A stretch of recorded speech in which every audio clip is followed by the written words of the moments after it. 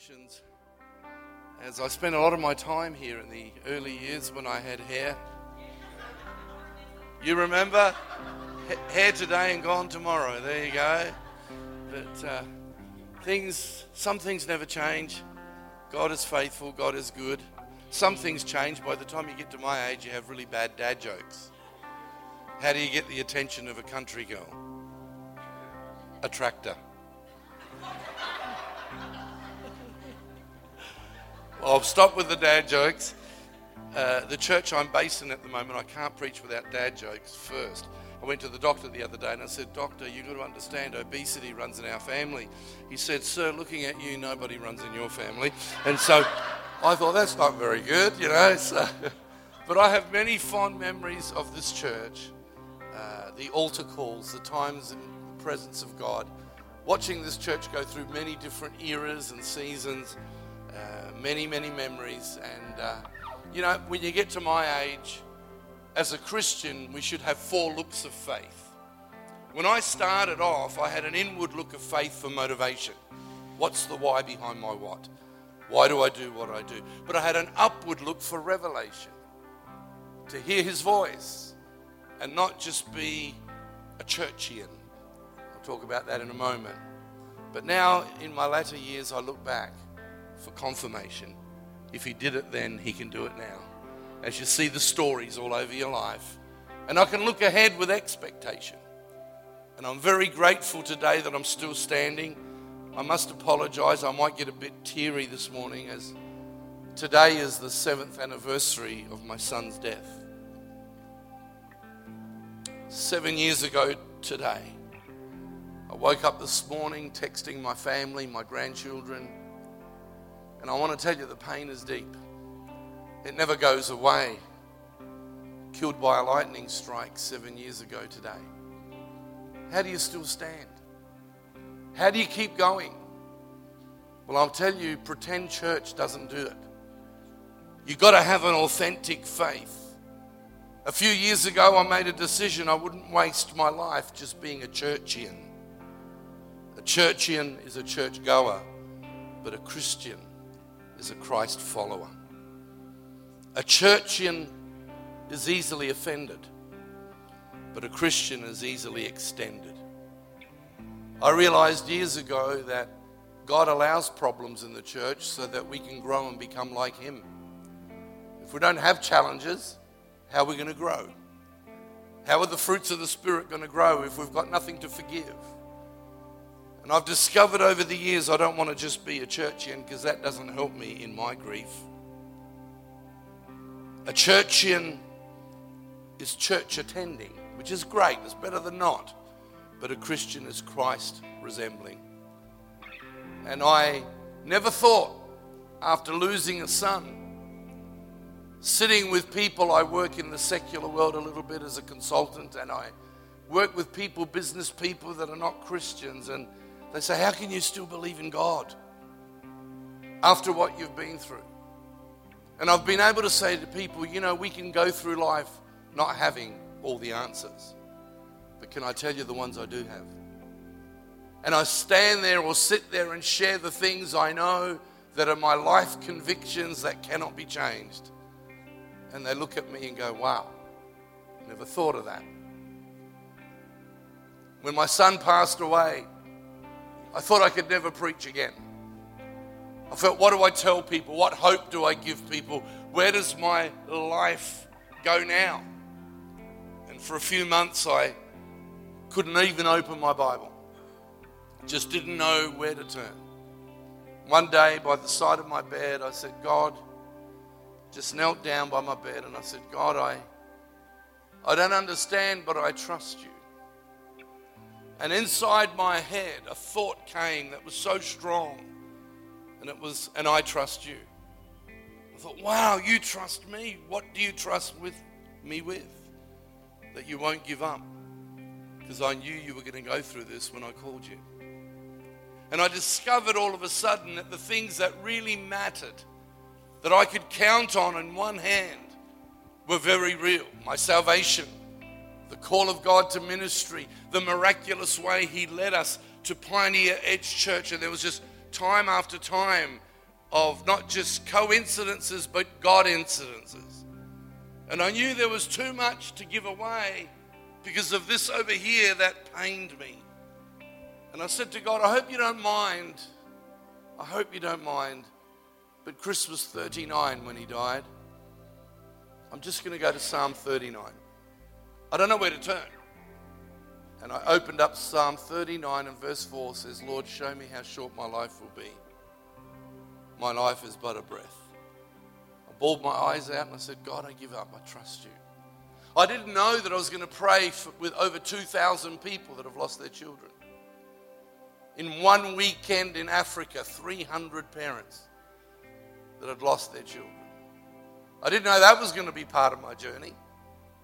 And yet today I want to say with all my heart that I'm so grateful that even though I walk with a limp, God is faithful. God is faithful. I remember the night when I was just sitting at home after a church service and we had a man staying with us called Rick Shelton from America, from St. Louis, December 2015.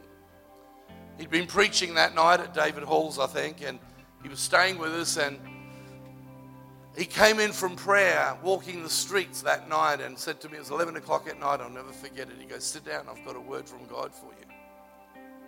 He said, within 3 days from now, people are going to ring you from all over the world under the age of 30, some maybe 35, but under 40, and they're going to ask you to be a spiritual dad to them. I said, really? 3 days to the day, the phone started ringing. It's never stopped from all around the world. God's given me an army of sons and daughters. But in 2016, on this day, 7 years ago, my son gets killed. So I lose my natural son. I gain spiritual sons and daughters. Can you imagine living with that tension? How do you keep going? James chapter 1 this morning, verse 2. Dear brothers and sisters, when troubles of any kind come your way, consider it an opportunity for great joy. For you know that when your faith is tested, your endurance has a chance to grow. So let it grow. For when your endurance is fully developed, you will be perfect and complete, needing nothing. My faith has been tested. My endurance has grown. But I feel I don't need anything anymore. I feel like I don't need anything. You come to a place where your endurance goes, God, I live from eternity, not for eternity. We come from eternity. And I want to live with the accent of home. My dad's been in Australia 66 years. He still talks like this, you know. How are you today? Very nice day today, beautiful day today. When someone rings to talk to him, he goes, hello. Which one do you speak? In other words, who is it? Now, when you listen to my dad, you're not going to think he's Asian. When you listen to my dad, you're not going to think he's from the Philippines. Why? Because his accent gives him away. When you drive into my dad's house and you go into the back kitchen, you don't smell dim sims cooking. You smell pasta and sauce. Why? Because his world defines where he comes from. You always know Italian house because all the vegetables are grown in the front garden.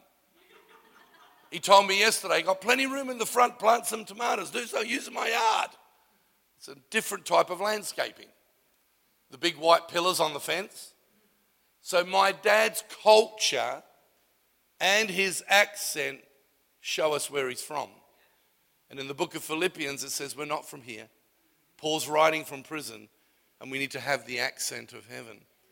And I've decided through loss and pain that I'm going to be a person that's not a churchian, because that's not going to help people. Sermons I've heard other people preach did not help me when my son died. I said to God one day, where do I go to?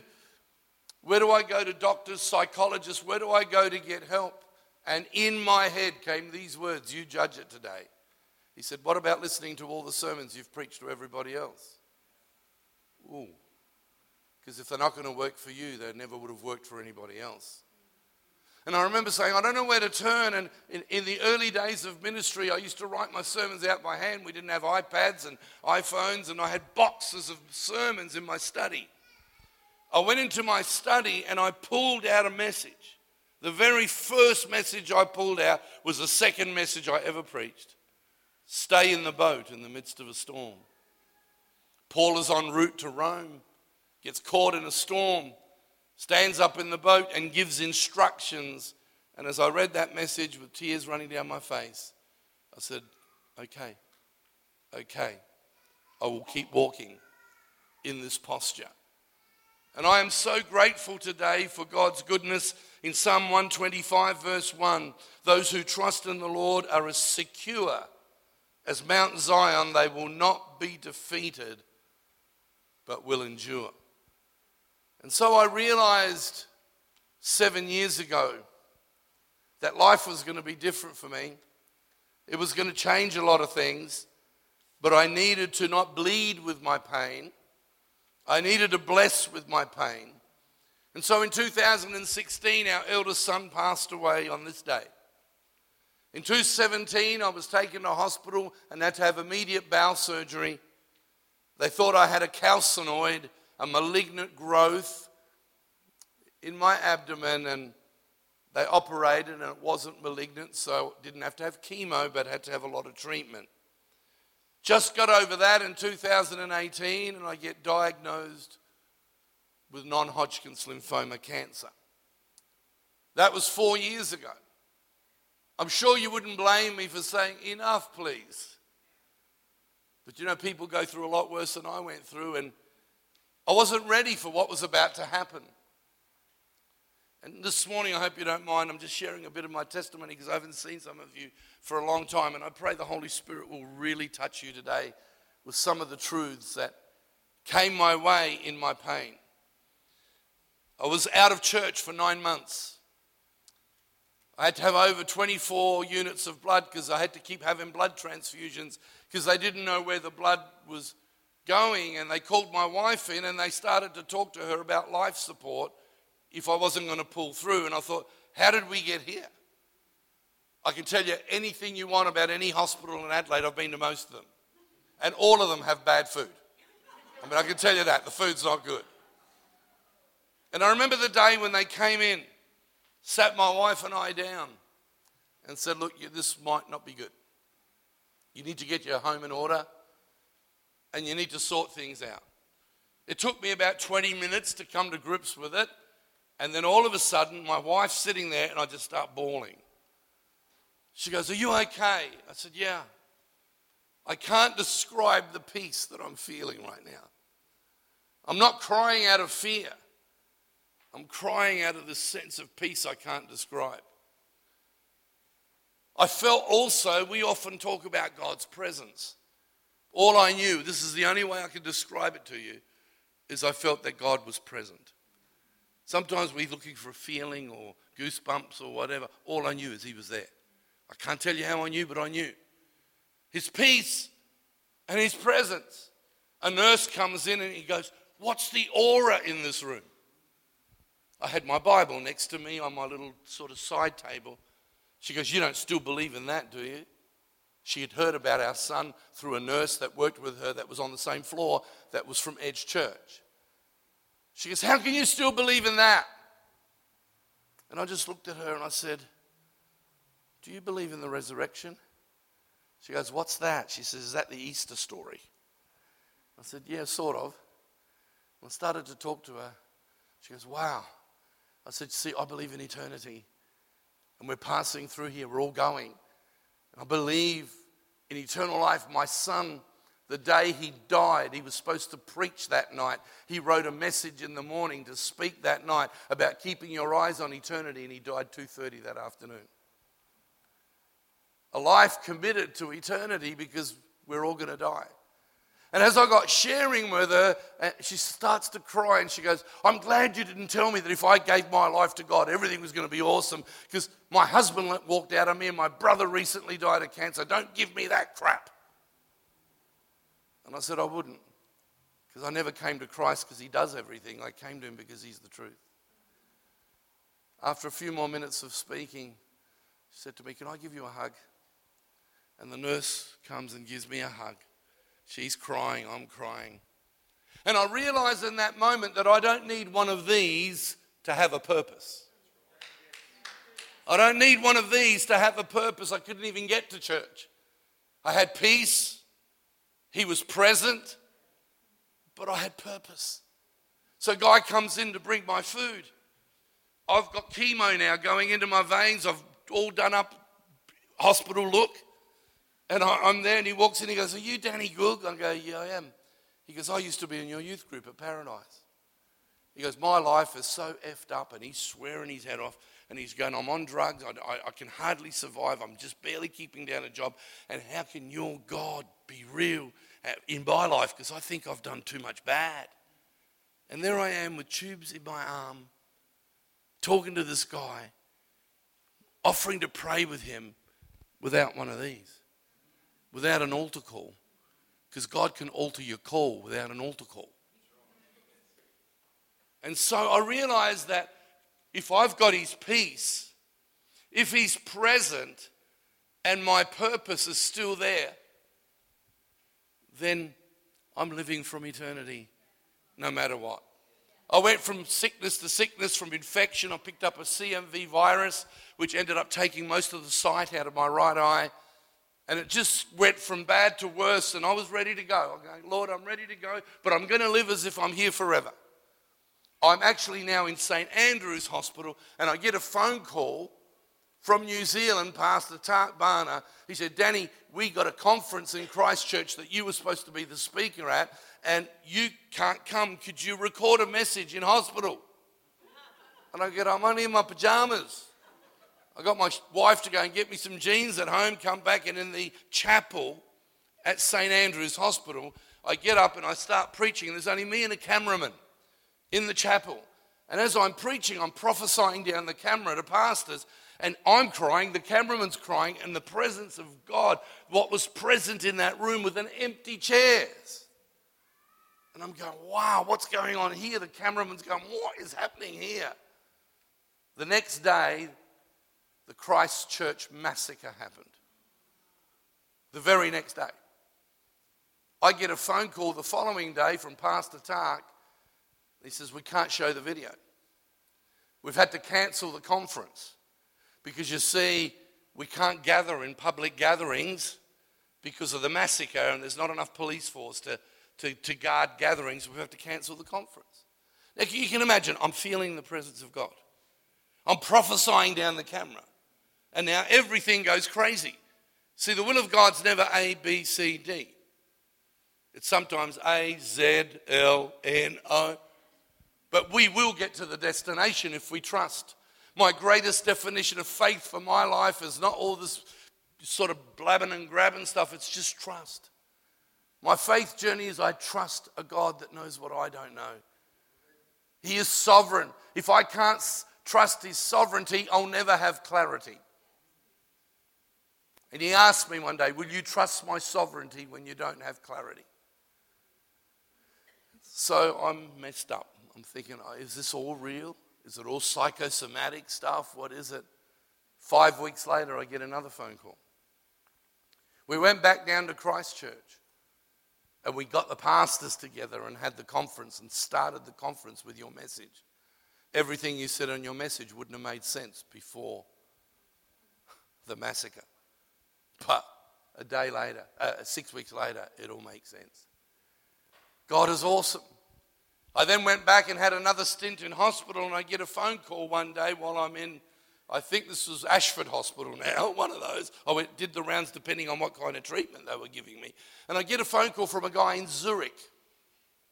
He goes, "We know you're sick, but we've got this strong sense that you need to come to Zurich just for 2 days. Speak at our national youth conference." It was about 4,000 young people. And he goes, we just know you're the person. I said, "But I'm too sick." He goes, "We're going to believe that God's going to speak to you, and somehow we're going to get you here." And as I was praying in the hospital, I felt the sense I've got to go. It just happened that the day I was being released on the Thursday, I could have flown out on the Friday. My wife goes, "You're nuts." My daughter goes, "You can't. You've just had chemotherapy." I said, "I just know I've got to go. I know I have to go."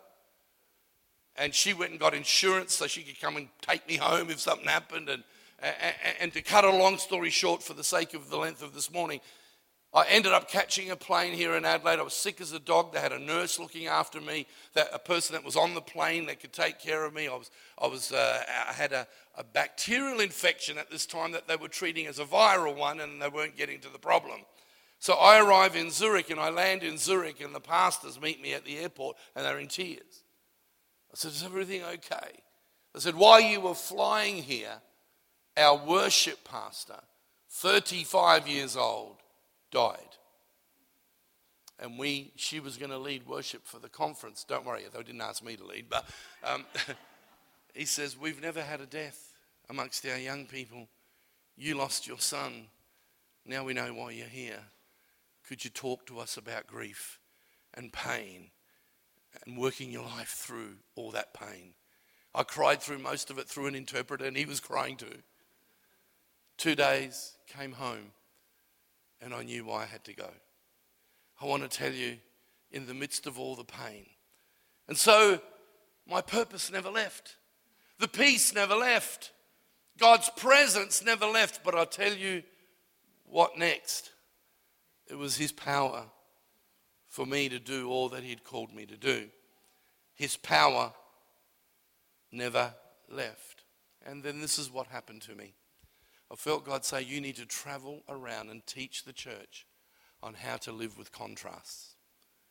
How to live with contrast. Because our life is not about everything going great all the time, but He's great all the time. And in the midst of all the stuff, we can still work. And churchianity won't do that for you, but Christianity will. And as I'll read to you in 2 Corinthians chapter 6, verse 8, "We serve God whether people honor us or despise us, whether they slander us or praise us. We are honest, but they call us impostors. We are ignored even though we are well known. We live close to death, but we are still alive. We've been beaten, but we have not been killed. Our hearts ache, but we always have hope and joy. We are poor, but we give spiritual riches to others. We own nothing, and yet we have everything." The power of the Christian life is being able to live with contrast. Can we live with blessing and burden, affirmation and attack, comfort and crisis, pain and purpose, faith and frustration, patience and persistence,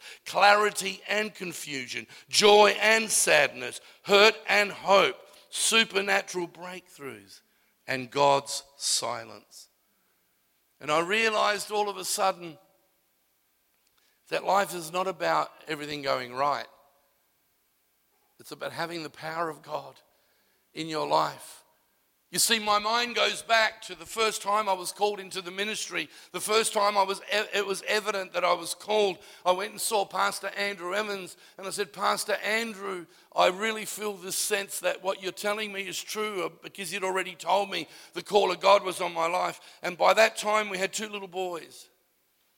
And I said to him, I'll do anything. I'll go anywhere, just as long as I don't lose one of my kids." 2 minutes after saying it, I realized, how can I put conditions on God? It's either all or nothing. I remember going back and apologizing and saying, "Sorry, Lord. Whatever, for better, for worse, for richer, for poorer, in sickness and in health, I'm not divorcing you. You signed the wedding certificate with your blood. You ain't divorcing me." And I realized as a 27-year-old, 28-year-old, that I couldn't put conditions on a call that came looking for me. I didn't go looking for it. And so when my son died at his funeral, one of the pastors of one of the largest churches in the world came up to me at his funeral and said, "I could never do this anymore. If that was one of my kids taken, I'd give up." I felt like saying, "Thank you for the encouragement." Bless you. Got another word for me? And in everything inside of, see, there's 2 Dannys. There's the reason Danny, which is our flesh. And then there's the revelation Danny, the one that's had a revelation of who God is. The one you feed is the one that rules. On an Indian reservation one time, a little boy said to his granddad, said to his grandson, you know, grandson, there's two wolves inside of us, and they fight each other. And the little grandson said, well, which one wins, Grandpa? He said, the one you feed. And I find in churchianity, sometimes we feed our hurt, we feed our pain, we feed our mistreatment, and those things might all be true. My pain is true today. I feel the pain. I got up this morning at about 6 o'clock and I couldn't stop crying for about an hour. Now I'm standing here preaching hope. I'm not trying to be self-serving in saying that, other than to say, listen, we can live with contrasts. If we're not just churchians, but we are Christians. I'm going to divert for a second because of time and say this prophetically, because I think it's stuff you can talk about later, is when COVID happened, I felt God prepare me and saying, Christians are not going to handle this properly. And I'm telling you, I'm ashamed of how all of us as Christians handled the whole COVID story. A time when the gospel could have shone. A time when light could have shone through the darkness. We all got divided over all kinds of aspects of that story. And I remember the Holy Spirit saying to me, there's going to be 4 responses to COVID. There's going to be church leavers. See, if all we are as churchians, you can take it or leave it. So people have left the church all over Australia, all over the world today, in the Western world, not countries where people suffer for their faith. They seek God even more. And so people go, I just watch God online or watch sermons online. I don't need to go to church. And I felt God prepare me, there'll be church leavers. Then he said there'll be church cleavers. And they're the people that just want to stay churchian. They just want everything to be right at church. I need a youth group for my kids. I need something for and all those things are valid. But churchianity didn't keep me when my son died. I needed something a bit deeper. And this is what excited me. And I prophesied this is going to happen. You're going to see it with your own eyes, Rob. We're going to see it right across. There's going to come a new hunger for Christ following. There's new hunger rising up in a new generation of teenagers that are rising up. I'm mentoring dozens of young people right now that don't want church politics. They don't want all that stuff. They just want to follow Christ, and they want to know what it means to be a disciple of Jesus Christ. My friend Shiv, who's covered in tattoos and his arms are fatter than one of my legs, and if you look at him, you get scared. And that kid is so come to Christ. He's 33, but he's not a kid. But just watching, discipling this guy in my home on a pretty well weekly basis, rings me every day, watching him grow, watching him. He works for the unions in Adelaide, and he's bringing union people to church every Sunday. People are coming to faith. Why? Because there's a new Christ seeking and there's a new Christ following instead of church leaving and church cleaving. If people have left, that's fine. We don't want them to, but if they do, let's not concentrate on who's left. We need to concentrate on who's coming, because there's a Christ seeking and a Christ following that's coming, because Jesus said he would build his church. He didn't say if you mess it up, I'll give it to the Mormons. He didn't say that, or I'll give it to Hare Krishna. Tony Rainbow's got fairly long hair the other day, and someone came up to him in church and said, you look just like Jesus. And I turned around and said, no, I look just like Buddha. So you have to decide which one you want to do. But you know, my friends, I want to say a couple more things. This first service, I'm sharing my testimony, really. When Chris died, his eldest son was 14. A couple of weeks after he died, his son wrote this. Everyone who is looking at this post right now, I want to ask a favor. Please cherish your fathers, not just today, but every day. Don't take them for granted. Cherish every moment you spend with him. Make jokes, build Lego, and read stories. Watch movies, do whatever you like to do with your dad, because he won't always be there. I only had my dad for 14 years. He passed away before he turned 40, and I wish I spent more time with him. I wish I'd treasured him more. I wish he didn't go. I've written a poem for him, and I'm sending it up to heaven for him to read. It's called My Father, and it's about me having a conversation with my dad about him leaving us and going to heaven, and I'd like you to read it. Please, my father, I beg you to stay. Don't worry, Zeke. We'll meet again someday. Help me, Father, I'm so upset. You were someone I'll never forget. Come, my Father, we need you here.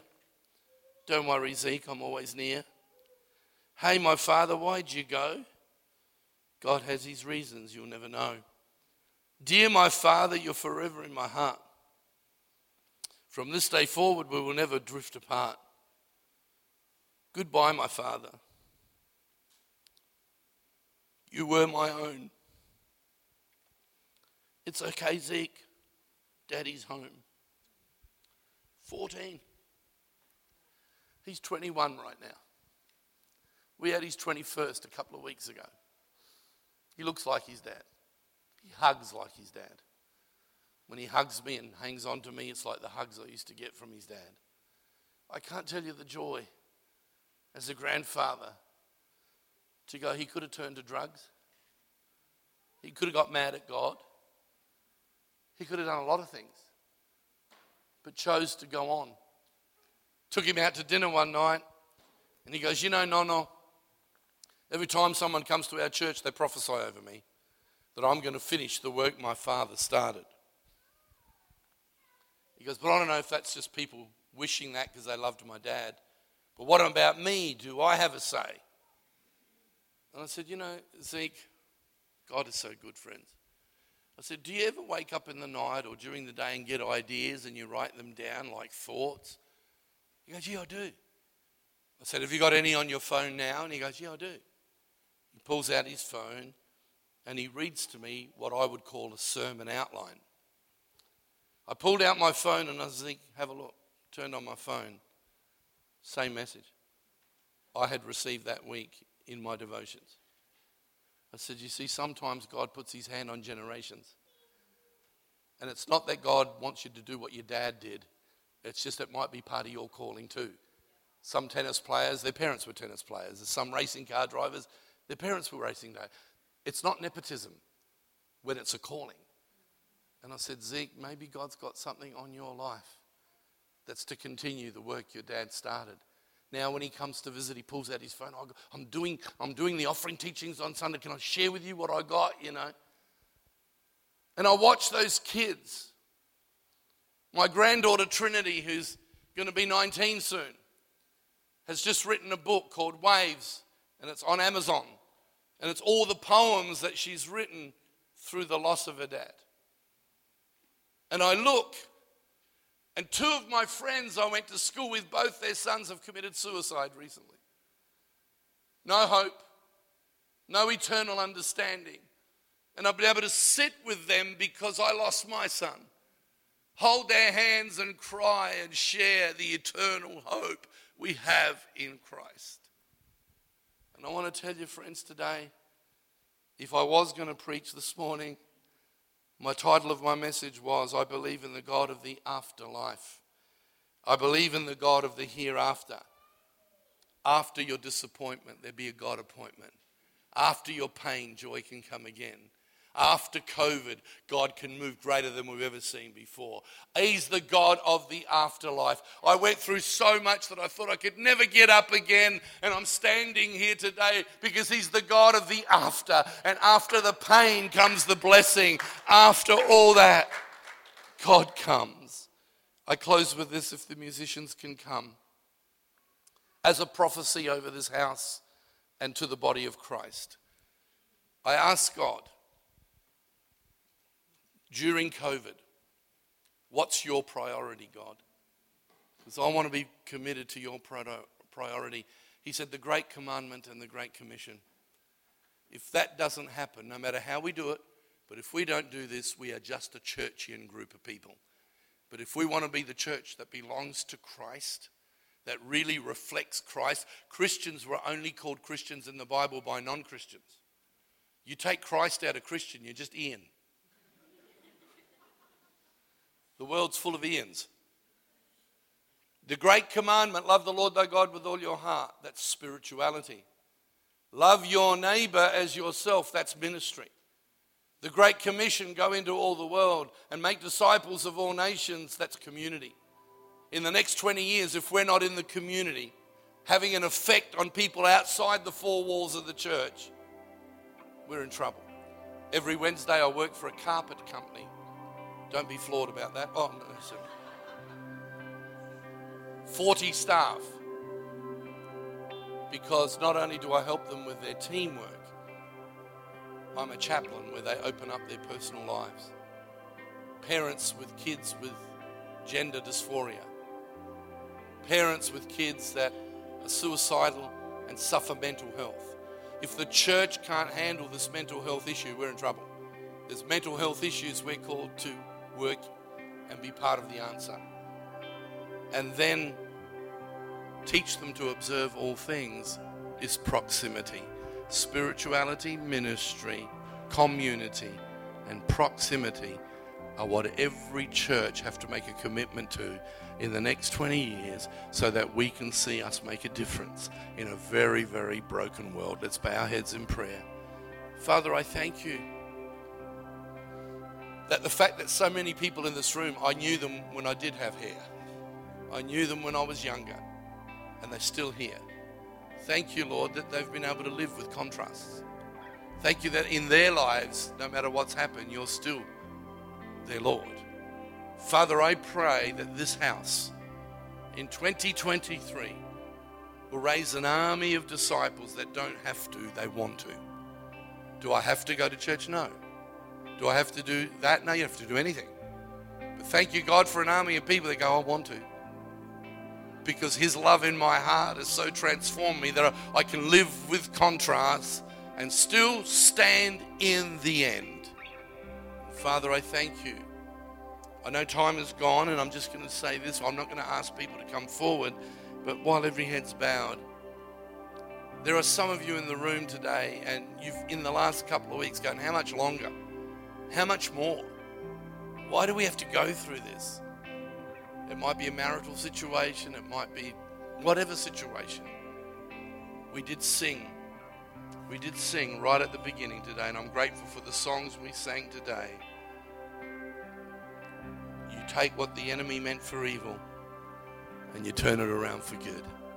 While every head's bowed, if you're in the middle of a major challenge or a crisis of faith, I guess I just want to give you a lift this morning and invite you back into the race you can win. And while every head's bowed, you like prayer, I'm not going to ask you forward. I'm just going to pray in closing. Just lift up your hand. I'll see it. You can put it down. And I'll pray with you. Thank you so much. God bless you. Bless you. Father, we thank you today that you're not just a religious belief, that you're not just a figment of our imagination. Thank you, Lord, that it's not just about a crowd. It's about the cloud. Of when Moses came down that mountain and people saw the cloud. Sometimes we worry about crowds, but Lord, we need your cloud. And we thank you today that your presence can hover in our lives so we can have your peace. We can have you present. We can have your purpose, but also have your power to run this race till the end. May 2023 not just be a happy new year, because that means different things to different people, but Lord, may it be a blessed new year, that you will be with us no matter what comes our way. Amen. Thank you. Love you. God bless you.